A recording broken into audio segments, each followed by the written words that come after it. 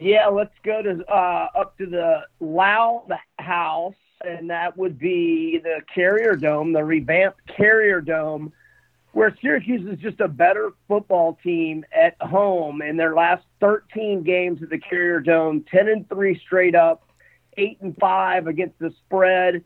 In their last 6 as a home underdog, Dino Babers' squad is 4-2 against the spread, and that includes a 37-20 win over Georgia Tech 2 weeks ago, and they have enjoyed an open date since then, and that gives them 2 weeks to prepare for the Blue Devils, who are off a 38-31 home loss. But that was a Virginia Tech team that was still missing Hendon Hooker, its quarterback, who had a really good season in 2019, and was also missing quite a few other players.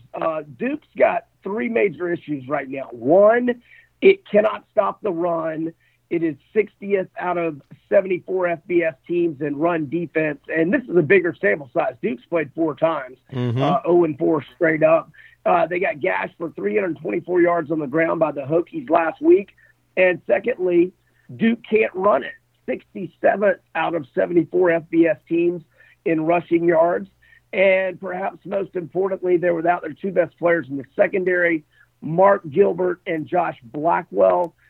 Gilbert was a first-team All-ACC selection in 2017 and has struggled to stay on the field health-wise since then. Now, he did play in the first 2 games and had an interception, but and with those 2 guys, Blackwell and Gilbert, they give up 27 to Notre Dame. Notre Dame's going to average way more than 27 this year. They give up 26 to Boston College. Since they lost these 2 guys, they've given up 38 apiece to Va-Tech and UVA.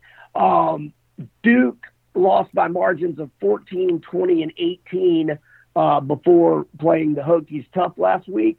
I think Syracuse wins outright at home over Duke.